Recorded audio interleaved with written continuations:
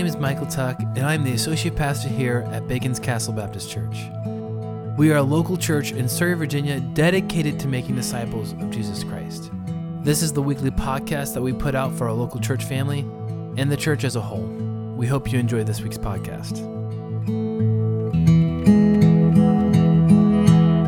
So last week, if you were here with us, we began a series of talks on the kingdom of God. And I told you last week that the kingdom of God is already, but not yet, meaning that according to the scriptures, the kingdom of God has come among us because the king has come and his kingdom has begun, and we're a part of that kingdom. And it's a kingdom because Jesus is king. He has the power to rule. We are his subjects. He has a law or an expectation for us, and he is going to rule over territory. The not yet part is that there is no territory to his kingdom at this particular point. Though he sits in heaven and rules over the universe, there is a day in which Jesus is coming back to rule over all the earth. And so the kingdoms of this nation and this whole world will be the kingdom of our Lord. He'll sit and rule over all of us. And what a day. I think whenever I say that, the hymn line comes to mind. What a day of rejoicing that will be when Jesus becomes king over all and we sit underneath him. So that's what we said last week. This week, I want to talk about something a little bit different. Last week, I told you that Jesus is the king of the kingdom of God, but I also told you that God is the kingdom of God. And the reason why both of those things are true, that Jesus is king and God is king, is because the Bible is really clear that, in my estimation anyway, the Bible is really clear that Jesus is God. And the Bible assumes from really early on, that in the New Testament especially, that Jesus is the king of the kingdom of God. His birth is announced as the coming king that everyone had been looking for. His preaching centered and focused on the kingdom of God. Jesus kept saying, the kingdom of God is among you, the kingdom of God is here, the kingdom of God walks among you.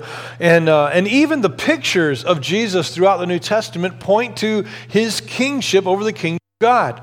You'll remember that he wore a crown of thorns at his crucifixion. They put a robe on him. They made fun of him. You remember his conversation with Pilate. You say I'm a king? Or he says, you say you're a king? And Jesus said, yeah, that's why I was born into this world, to be a king.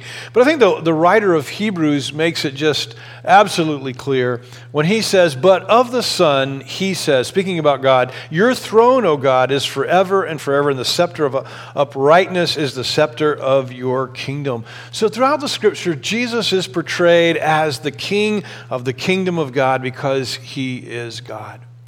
This morning, as we talk about the kingdom, or as we continue to talk about the kingdom of God, I want to talk about this. What is King Jesus like? What is this king we follow? What is he like? What can we say about him? Is he a strong king? Is he a weak king? Is he a selfish king? So what I thought I would do this morning is I would share with you three realities concerning the rule of Jesus. And then I'm going to look at three desires that King Jesus has for us. And again, these things could be much longer. We could, instead of three, I could talk about many realities of the kingdom, many more, I should say. And I could also talk about many more expectations that he has of us. But I'm going to just take three and three, and hopefully at the end of this time, that you'll have a picture of what King Jesus is like. And my hope and my goal is that you'll love him more. Maybe if you don't know him very well, maybe even today you might say, wow, I love this king and I want to be a part of his kingdom.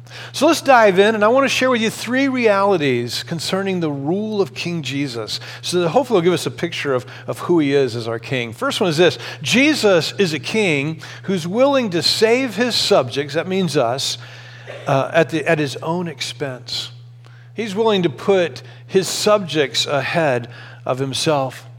Last week, those of you that were here will remember that Jesus told a story about how the king sent his servants out into the highways and the byways, inviting everyone to come in because people were rejecting him as king. The people that he came to first rejected him. And so he says, hey, go out into the highways and byways and just invite everybody to become a part of my kingdom. He left the choice with you, though.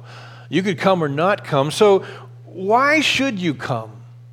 If you're here this morning and you're not necessarily part of the kingdom of God, you don't feel like you're part of the kingdom of God, why should you want to be a part of this kingdom? Well, here's the answer: because Jesus as a king is willing and wanting to prioritize you. So Paul describes King Jesus in this way. He's writing to a church and he says, adopt the same attitude as that of Christ Jesus, who existed in the form of God, did not consider equality with God as something to be exploited. Instead, he emptied himself by assuming the form of a servant, taking on the likeness of humanity. And when he had come as a man, he humbled himself by becoming obedient to the point of death, even death on a cross. That's what Paul says about Jesus in the New Testament. Let's go back to the Old Testament, and I want to show you something that Isaiah the prophet, years before Jesus had come, would say about Jesus when he did come. And here's what he say about him. He said in Isaiah 53, he said, he, speaking about Jesus, he was despised and rejected by men, a man of suffering who knew what sickness was. He was like someone people turned away from. He was despised and we didn't value him. Yet he himself bore our sickness and he carried our pains. But we in turn regarded him stricken, struck down by God, and afflicted. So Isaiah says, when we look at Jesus, when he comes in the future and you look at him, you're going to see this fella that he doesn't appear to be much, but he's going to be despised and he's going to be struck down by others, and we're going to think that it's God that did that to him, that God was doing that to him, because of something that he had done, right? But then Isaiah goes on, but he wasn't stricken or struck down by God and afflicted by God on his own behalf. He goes on and says, but he was pierced because of our rebellion. He was crushed because of our iniquities. Punishment for our peace was on him, and we are healed by his wounds. And we all went astray like sheep. We all turned to our own way, and the Lord, that is God, punished him for the iniquity of us all. So here's the point. If you combine this with what Paul says about Jesus to the church at Philippi, here's what we're learning about Jesus. Jesus was willing to come and lay down his life for his subjects. He was willing to come, and instead of taking this high position where we're all serving him, he came to serve us. And he came to serve us with the ultimate sacrifice. That is, he came to lay down his life for us, to die for us. So you see, what kind of king is Jesus? Jesus is a king who's willing to put your needs above even his own. Alfred Vanderbilt was born into privilege. He was the grandson of Cornelius Vanderbilt.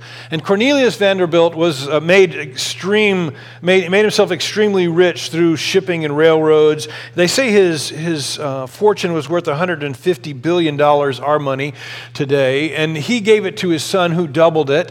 And then Alfred was the grandson, or the son of his father. And he took it and he made even more of it. And on May 7th, 1915, Alfred was crossing over to England from our country to do business. And he was on the Lusitania ship, and it was during World War I, and a German U-boat off the coast of Ireland hit the ship, and it began to sink. Now, Vanderbilt was a first-class citizen, a first-class passenger on the ship. He had a right to what do you call those lifeboats? He had a life jacket. And you know what he did? He gave up his life jacket. And then they said that not only did Vanderbilt give up his life jacket, but he spent the rest of the time as the ship was going down rescuing little children and putting them in the lifeboats. And the last testimony of Alfred's life was that he was on the deck when the ship went down trying to shove children into the lifeboats. Vanderbilt's body was never found.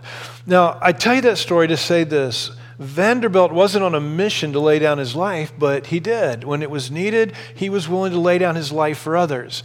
I want you to understand that Jesus, as King, came on mission from the very beginning, knowing that he was going to be like Vanderbilt, that he was going to be laying down his life for others. Jesus recognized when he came as king that his creation needed him, though he was equal with God, though he was God, that he didn't need to grasp that or hold on to that, but that he would be willing to become like one of his creatures. And then not just to become like one of his creatures, i.e. us, but he was willing to even become a creature Caesar who had no political and power status in the world. He came as a servant.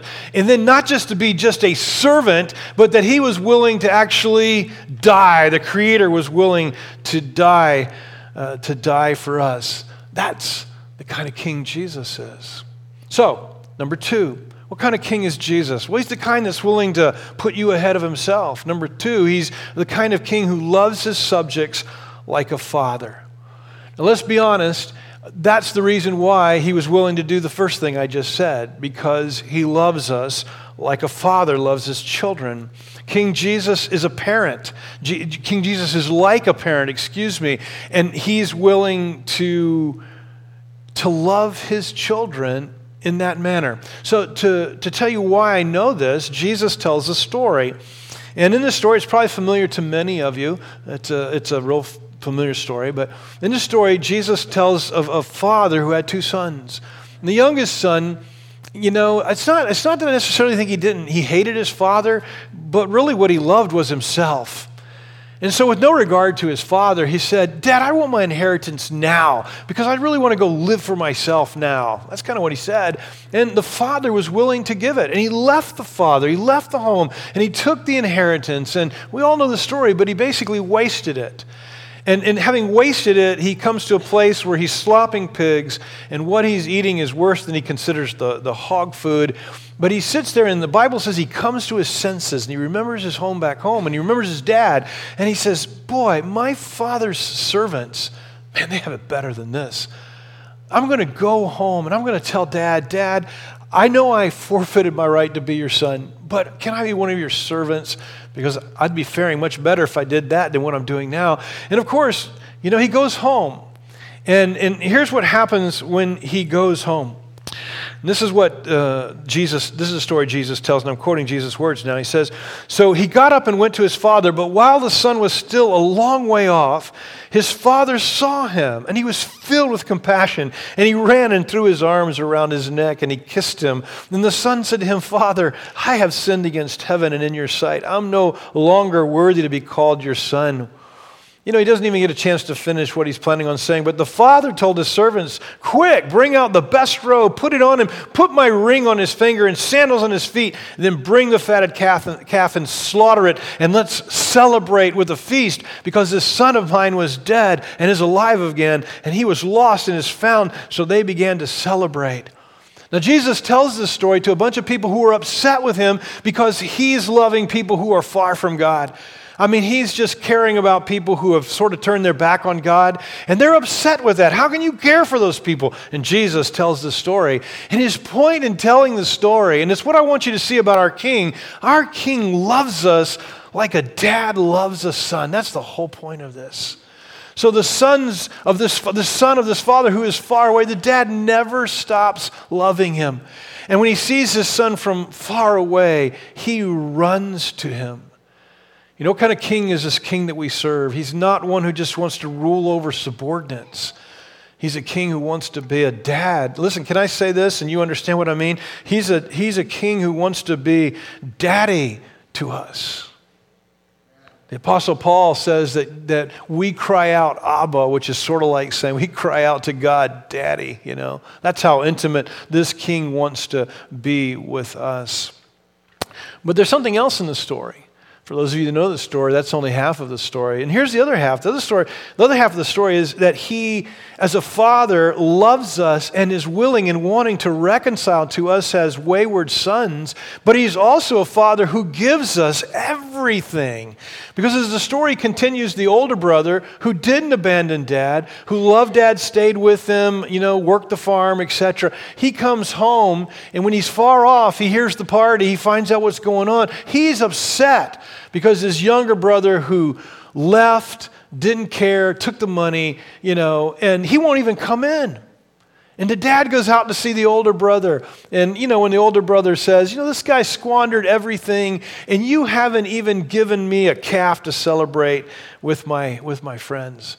And, I love this story, and I love this half of the thing because I felt like in some ways it reminded me of myself one day. But the dad is incredulous.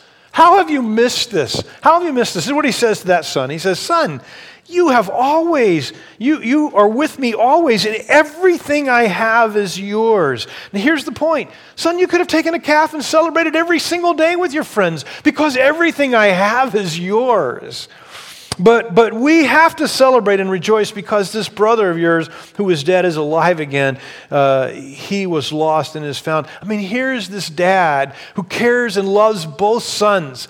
And he wants both sons to see the son who's far away, I love you and I've never stopped loving you. And the son that's always home, he wants that son to see everything that I have is yours, son. That's our king. That's this one that we call king. He loves us like that. You know, this week on the news, my wife says, why do we care? But it's been on the news every night almost. Harry and Meghan, right? So Harry and Meghan, they decide, boy, we don't want to do the royal duty anymore. We want to go to Canada, right? And so there's a big hoopla about it. And then they have this family meeting. And what comes out of the family meeting is Queen Elizabeth says, I'm going to give my grandson and his wife what they want. See, here's the point. Queen Elizabeth's treating Harry not as a subject, but as a grandson. And here's the thing I want you to see about King Jesus. He treats us as children because that's what he says we are. We are his adopted children. You cannot just be part of the kingdom of God and Jesus be your king. You can have the king as your father. Number 3, Jesus is a king who not just is willing to prioritize us and lay down his life for us, and he's not just a king who loves us like a father, but he's also a king who will rule us like a judge. All too often, you know, when it comes to painting a picture of King Jesus, we skew the picture. And I don't want to skew the picture this morning because, you know, as I've pointed out, Jesus is a father who is merciful and compassionate and giving and loving and kind. But Jesus also reminded us that in his kingship, he is also judge over all of us. So Paul, in the book of Acts, he's commenting on how Jesus has sent him out, how God has sent him out. He says, and he ordered us to preach to the people and solemnly testify that this is the one, speaking about Jesus, who has been appointed by God as judge of the living and the dead. You don't need to miss this. You don't need to get a skewed picture of King Jesus. He is this father. He is this king who's willing to prioritize us, but he's also a king who at the end of all will be the judge of all. And Jesus tells this story. And I want to share this story with you because I think it kind of couples with us both his mercy and his justice. So in this story that Jesus tells, there's this king, and this king has a servant who owes him lots of money. And so he's evidently, his time has come to stand before the king, and he comes in and he can't pay. I mean, they say that the number is so big that he couldn't pay it. I don't know if that's true or not, but it was a huge amount of money that he owed the king. And he comes in and he throws himself before the king in his mercy, and he says, please just give me time. Please give me time. Don't throw me in debtor's prison. I will pay you back. And this benevolent king forgives that servant. Doesn't just say, yeah, I'm going to give you more time. No, he says, I tell you what, look, I'm forgiving your debt, all of it. You don't owe me a dime. Go. So he goes out, and as the story goes, he walks down the street, and he runs into a fellow servant who owes him money, but just a minuscule amount. And that guy does the same thing to him that he did to the king and says, man, have mercy on me. Don't throw me in debtor's prison. I'm going to pay you. I'm going to pay you what I owe you.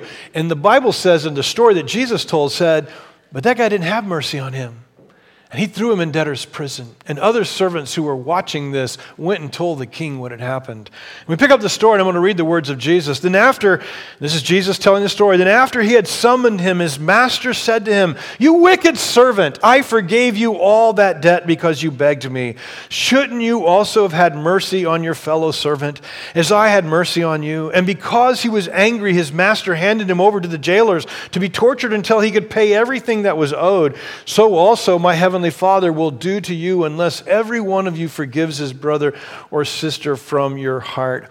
Now I tell you this, now the point that Jesus was making in that story was we better be forgiving people because God has been forgiving to us. That's the point. But the thing that I want you to see in that story is Jesus is not afraid of identifying himself as a judge. He's not afraid of identifying himself as a judge who at the end has no mercy upon his wicked servant. For those of us who suppress the truth and we harden our hearts, the Bible says that Jesus will become the cornerstone over which we will fall. And then it says he will become the cornerstone that will crush you. I don't remember what the context was, but we were talking about that verse and how, if a big old cornerstone of the temple, one of those massive stones falls on you, you're done. It's going to crush you. And Jesus is not unafraid. The God of the Bible is not unafraid of saying that King Jesus will fall on us and crush us if we do not belong to him. I remembered a story as I was working on this, and I don't know whether it's a true story or not. When I looked it up, there's several versions of it, so that kind of tells me it's probably not a true story, and it's just been, used by preachers, but it's a great parable. So I'm going to tell it to you as a parable, right? So in this story, it was back in the horse and wagon day. There was a horse that bolts with a wagon on the back of it, and in the back of it is a little child. And the horse is running wild. The little kid's life is at stake, and this man runs out into the street and grabs the horse, stops the horse, and saves the child's life. And of course, everybody's grateful for that. Years go by, and unfortunately, this child grows up to be a wicked person.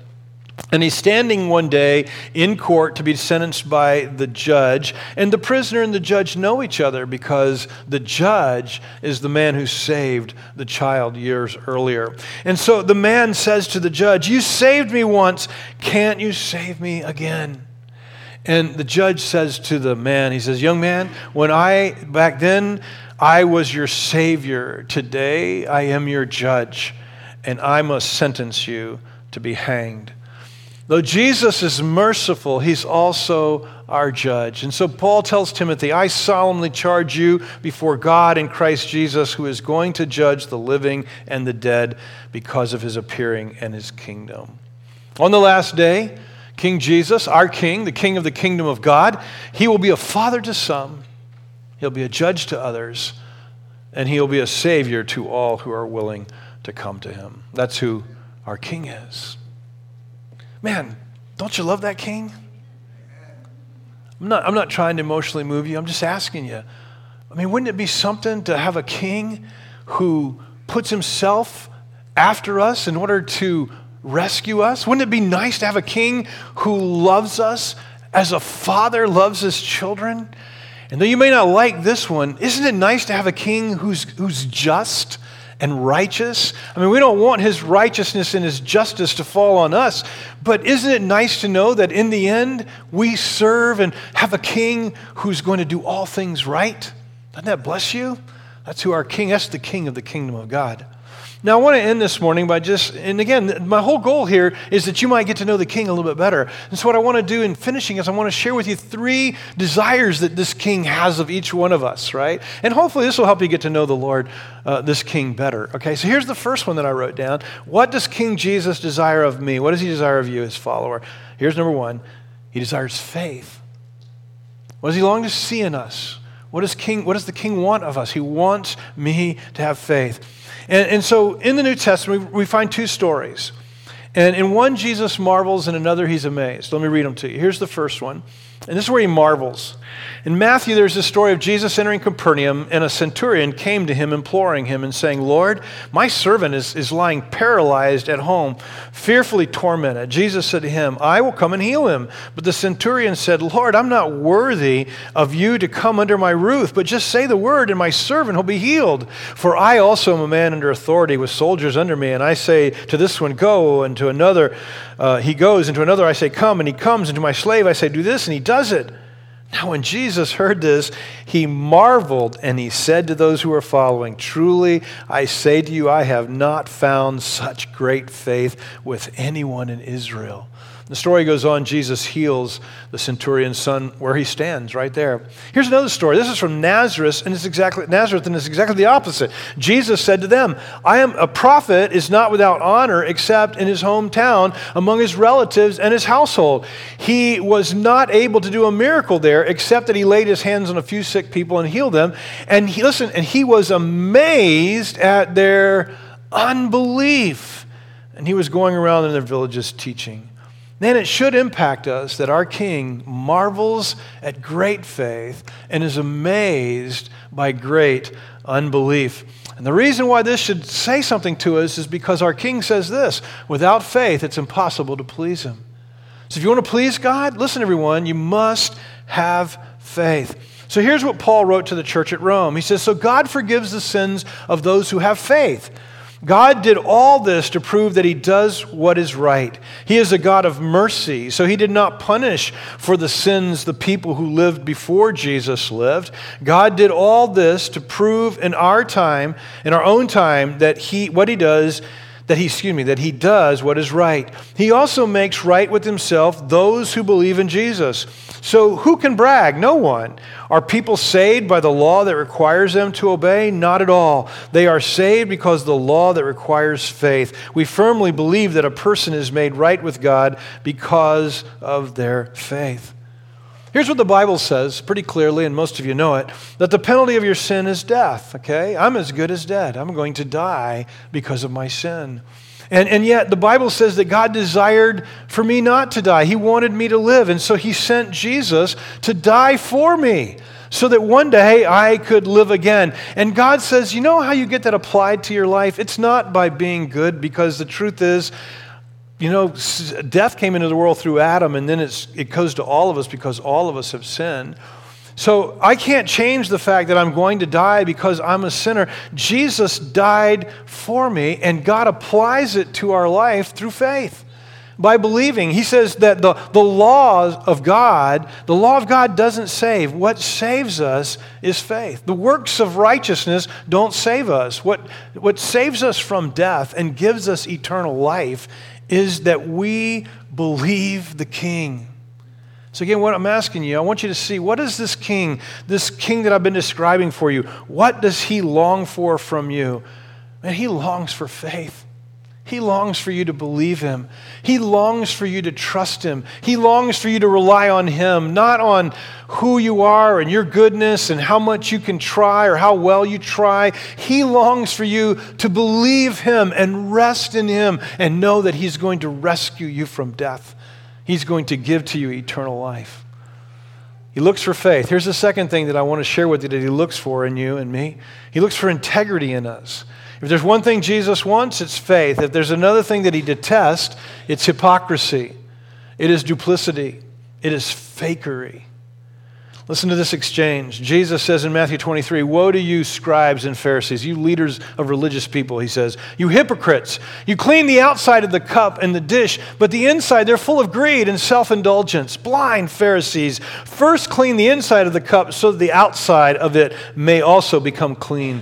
Woe to you scribes and Pharisees. Again, that's the religious leadership.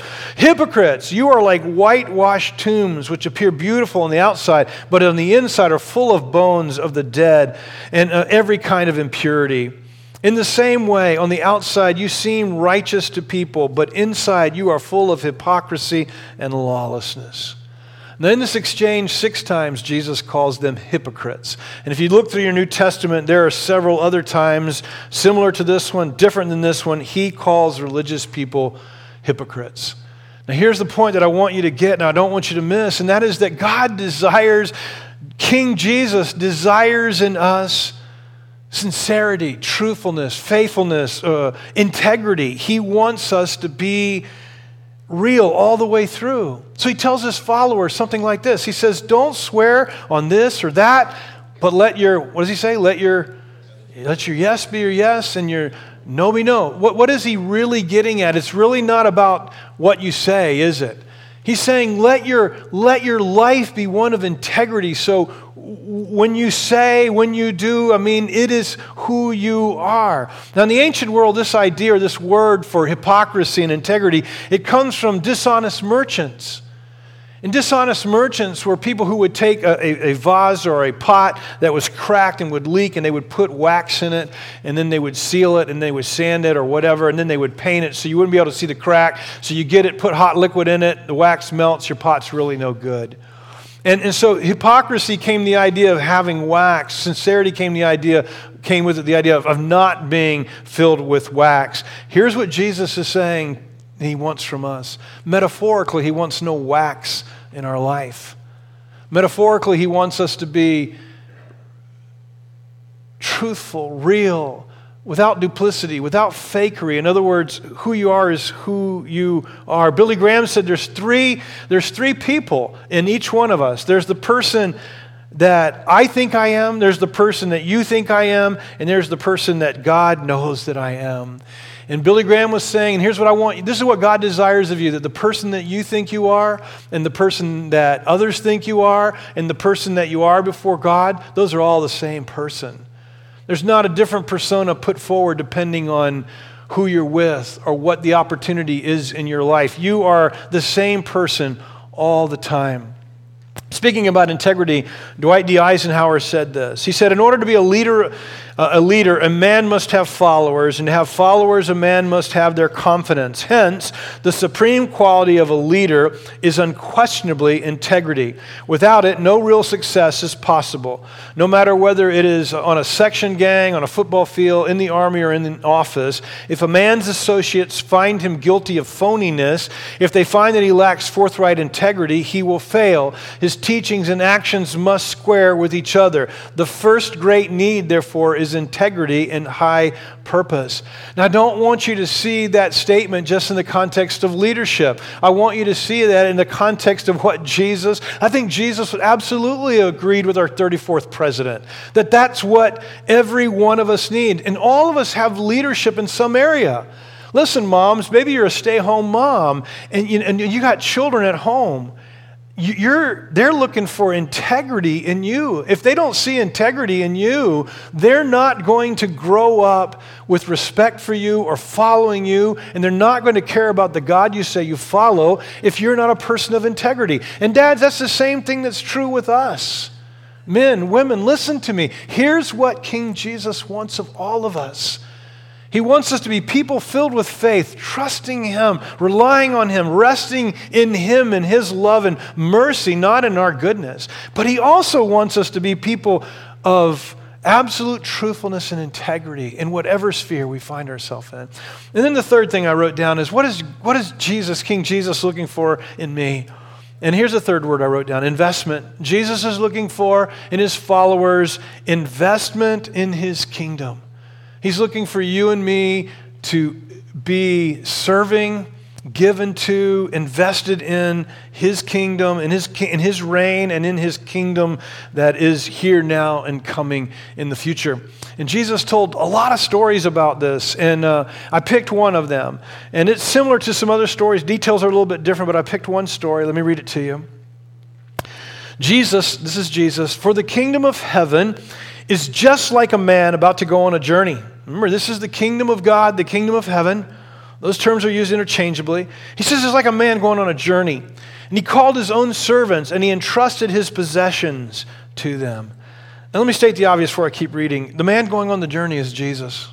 The man going on the journey is King Jesus, who's returned to heaven, and He rules in our lives as King over us from his seat and throne in heaven, and He's coming back again. Okay, so He's the guy who's going away on the journey. He called His own servants and entrusted His possessions to them. That's you and me. To one He gave 5 talents, to another 2 talents, and to another 1 talent, depending on one's ability. And then He went on a journey. Immediately, the man who had received the 5 talents went to work, put them to work, earning 5 more. In the same way, the man who had with 2 earned 2 more. But the man who had received the 1 talent went off, dug a hole in the ground, hid his master's money. After a long time, the master of those servants came and settled accounts with them. And the man who had received the 5 talents approached and presented 5 more talents and said, Master, you gave me 5 talents. See, I've earned 5 more talents. His master said, well done, good and faithful servant. You were faithful over a few things. I'll put you in charge of many. Share in your master's joy. Then the man who had 2 talents also approached. He said, Master, you gave me 2 talents. See, I've earned 2 more. His master said, well done, good and faithful servant. You were faithful over a few things. I'll put you in charge of many things. Share in your master's joy. Then the man who had received the 1 talent also approached and said, Master, I know you. You're harsh, a harsh man, reaping where you haven't sown, gathered where you haven't scattered seed. So I was afraid and went off and I hid your talent in the ground. See, you have what is yours. His master replied to him, you evil, lazy servant. If you knew that I reap where I haven't sown and gathered where I haven't scattered, then you should have deposited my money with the bankers, and I would have at least received my money back with interest when I return. So take the talent from him and give it to the one who has 10 talents. For to everyone who has, much more will be given, and he will have more than enough. But from the one who does not have, even what he has will be taken away from him. And throw this good for nothing servant out in the outer darkness, where there will be weeping and gnashing of teeth. I chose that story because he uses the word talents. Now, talent there is money. And a talent, they don't know exactly, but they think that a talent would have been worth about $1 million to $1.5 million in our money right today. So that would have been, he gave to the first guy 10 to 15 million, to the second guy 4 to 5 million, I think it is. And of course, the last guy 1.5 million. But I chose talents because, the point here isn't the money. The point, Jesus isn't talking about money here. He's talking about investment in his master's kingdom. And I chose talents because talents in our day and age, it doesn't mean money anymore. Talents represents our abilities and the things that we've been given. Those things that we have been entrusted with, our abilities, our talents, our skills, those sort of things. And so I really want you to see this story as Jesus telling us that he's given us these things that he wants us to invest in the kingdom of God. And so the kingdom of God is here already, but it's not yet, okay? So Jesus is coming back. That's what the story talks about here. And he says, what I want you to do while we're in this in-between period, between when I've established the kingdom and when I come back, is I want you to be invested. I want you to be invested in my kingdom work. That's a word for all of us today, investment. Now notice a couple of things about the servants. Notice this, that they were each given different amounts. So you're not all the same in this room. Some of you are really, really talented. Some of you are maybe not so talented, but you have some gifts and abilities. The issue isn't, he gave talents according to their abilities. He gives us abilities according to how he's created us, okay? But he expected them to use those in the same way. Now notice that the different servants, though they got different amounts, notice that their reward, the ones who were faithful, their reward was the same. Did you notice that? It's exactly the same. They got a well done from the king. You have done well. Come on in, I'm going to put you in charge of much more because of your faithfulness. But notice the last servant who didn't invest in the kingdom but buried it because he was afraid. Please notice that the king is not pleased with that. Not only is he not pleased, what does he say about that man? He says, man, you should have at least been doing the least of things. It doesn't even require you to do. You should have been doing that. And then at the end, he says, man, you don't even belong in my kingdom. Throw him out. Get him out of my kingdom. He doesn't even belong in my kingdom. Jesus is not pleased when we bury our abilities. I saw a cartoon, and in this cartoon, there is a woman who's lying on her bed, and she's obviously miserably sick and not getting up. And the sink has got dishes all piled up in it, and there's a huge basket of laundry over to the side, and there's 2 children fighting, and they're dirty, and there's a cat licking over a cup of milk that spilled on the floor, and there's a woman standing in the doorway, and here's the caption underneath this cartoon, and y'all get the picture, right? Here's the caption. Well, Florence, if there is anything I can do to help, don't hesitate to let me know. Now, I tell you, I think that represents too often the larger church. And can I say this? I think it's possible that it could represent us in our church too. And what I mean by that is that we look around us and we're always saying, God, if there's something you want me to do, there's something you want me to do, just tell me. When all around us, the needs of the kingdom are great. So just things that we need as a church family in the kingdom, Sunday school workers and youth workers, I mean, we're always lacking there. And visitors and new people need someone who's willing to befriend them and open their lunch table to get to know them and bring them in and make them feel a part. There's ministries, all kinds of ministries that need dedicated workers. You know, our facilities need help with cleaning and mowing and maintaining and improving. There are always places where you can invest in ministry. But you know what? There's all kinds of channels that you can create for ministry too. If none of those are where your talents or abilities are, and again, a lot of times it's not talents and abilities, it's just your willingness to serve. And so it's your willingness to serve and clean toilets and vacuum and do all kinds of things like that. But you also have talents and abilities, and you can look and see places that you can create new investments in the kingdom. And I don't want to embarrass them, but, you know, so forgive me in advance. You can be mad at me, but I hope you don't hold it against me. But Dick Lane. So Dick Lane semi-retires, and he's saying, God, I want you to use me. And you know what he thought of? I can create this little 5-minute encouraging talk. And now he sends it to over 400 people, you know? And that's just, you know, seeing a need and investing. And then there's Anna, who comes here and says, wow, we've got all these new moms. I want to start this mom-to-mom ministry, and so that we can mentor these new moms and all of you moms. And I tell you, on Thursday, you want to be amazed? Come here Thursday and watch all the women, older women, who give infrastructure so that these younger mothers can have some folks mentor them, and everybody's taking care of their children. It is absolutely amazing. But there's Anna seeing a need, and then there's Amy, and Amy says, you know, I really want to minister at the nursing home. And so Amy teams up with Lou, and now they go to the nursing home trying to serve the seniors there and just minister to them in some way. And I know by pointing these three out, I'm leaving lots of you kingdom servants out. I'm just trying to make a point. What is this king looking for in us? And he's looking for us to be willing to invest in his kingdom, our resources.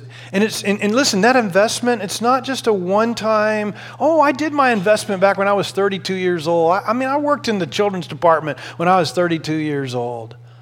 You know, bless my wife. We've been here 33 years. She's been in the children's department helping with kids for almost all 33 years. Investing in the kingdom isn't a one-time thing. It's a lifetime investing in the kingdom of God. Until the king comes back, right? That's the story Jesus told. When the master came back, he brought them in to give an account. My goal and your goal should be to invest in the kingdom. Let me ask you just a question, just a rhetorical question, no answer needed, just in your own heart. But you who claim kingdom allegiance, are you investing in the kingdom, or are you sitting on your talents and abilities and burying them rather than investing them in the growing kingdom of God? That's just a rhetorical question. So I'm finished. I want to recap for you. I just kind of want to walk back through my points again. What is this king like that we love and serve? You know, well, here's what he's like. He's willing to sacrifice for you. Seriously, he was willing to put you above his needs. And, you know, I know, you know, we can't fly with two, we have to fly with two wings of truth, right? We need to walk in the center of biblical tension. And guys, it's not all about us. I get that. It's about our King. It really is ultimately about our King and his love for his creation. But on the other hand, don't miss this truth that this great King was willing to give his all, if you would, for you and me. So he's willing to prioritize us and sacrifice himself for us. This King loves us like a father loves his subjects. I mean, like a father who loves his sons and daughters, not just like a king who has subjects under him. And this king, he's going to judge us one day. And all of us fall short. And that's why we die. But this king was willing to die for us so that you can have eternal life with your loved ones and with King Jesus forever and ever, with this king who loves us. I'd like to ask you to bow your heads for just a moment. Would you do that with me? Everybody, bow your heads. And I'd like to ask you to close your eyes. So this is just between you and God. But I want to invite you right now to follow my King. I want to invite you to join me in the kingdom of God and say, yep, I'm a part of this kingdom. I am choosing today to follow this King. You said, Jimmy, I don't know how to do that, but I want to. Well, it's the heart. God looks on the heart. He knows your heart. We look on the outside, but God looks on the heart. And right now, He's looking on your heart. And if you're willing, just in your heart, say something from your heart to Him like this. Oh, King Jesus, I love you. I recognize that you love me and died for me, and I want to follow you. Just tell Him that in your heart. I am willing. I want to follow you. Would you tell Him that in your heart? It's something so simple.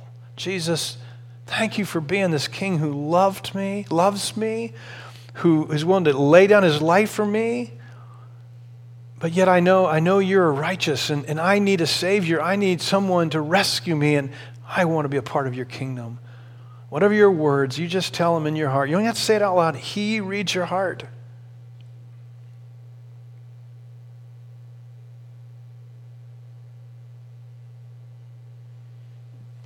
Amen. So look up at me. You know, if that's you today, saying, I want that. I want to be a part of that kingdom, but I'm not. I want to today. Hey, tell me. Please tell me. Let me help you. Let me tell you more about this King. There's so much more I could tell you about Him. But tell me, Jimmy, today I am beginning to follow King Jesus. Let me know. You can write it on your bulletin. You can grab me afterwards and tell me, but tell me. Now, my other 3 points that what I want you to know about the King, here's what He wants. When He looks at our lives, here's what He wants to see in me. He wants to see faith in me. He wants to see integrity in me.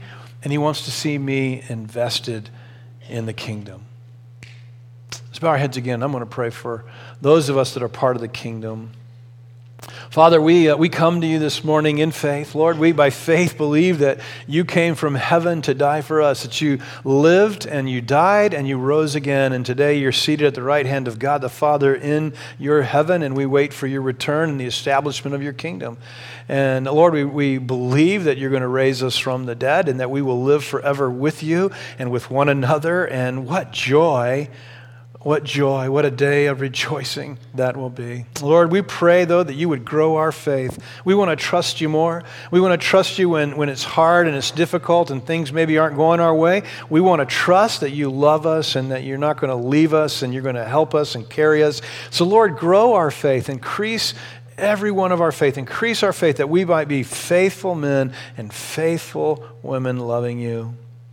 Lord, we pray this morning that you would help us to be real, that there wouldn't be any wax in our life, Lord, that we wouldn't be covering up, big old failures in our life, but instead we would be bringing them into light, confessing them to one another, getting you to heal and fix that, not with wax, but fixing it right from the very start. Lord, thank you that we can be men and women of integrity, and who I am privately can be who I am publicly, and who I am in my heart is who you know me to be. And Lord, we want to pray for integrity of heart. Every one of us who follow you, we want to be people of integrity. And then finally, Father, help us to invest our lives in your kingdom. Thank you for letting us be a part of this. Thank you for giving us a role in it. Thank you for equipping us and preparing us and giving us gifts and talents and fruits of the Spirit so that we can affect the world around us.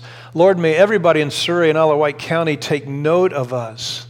May they see that we love you and that we're different and that we follow you, and may they be drawn to you and us. Lord, help us to invest our lives, our abilities, our resources. Help us to invest everything we have in your kingdom, because you and you alone are worthy. And we pray all this in Jesus' name. Amen. Thank you so much for listening this week.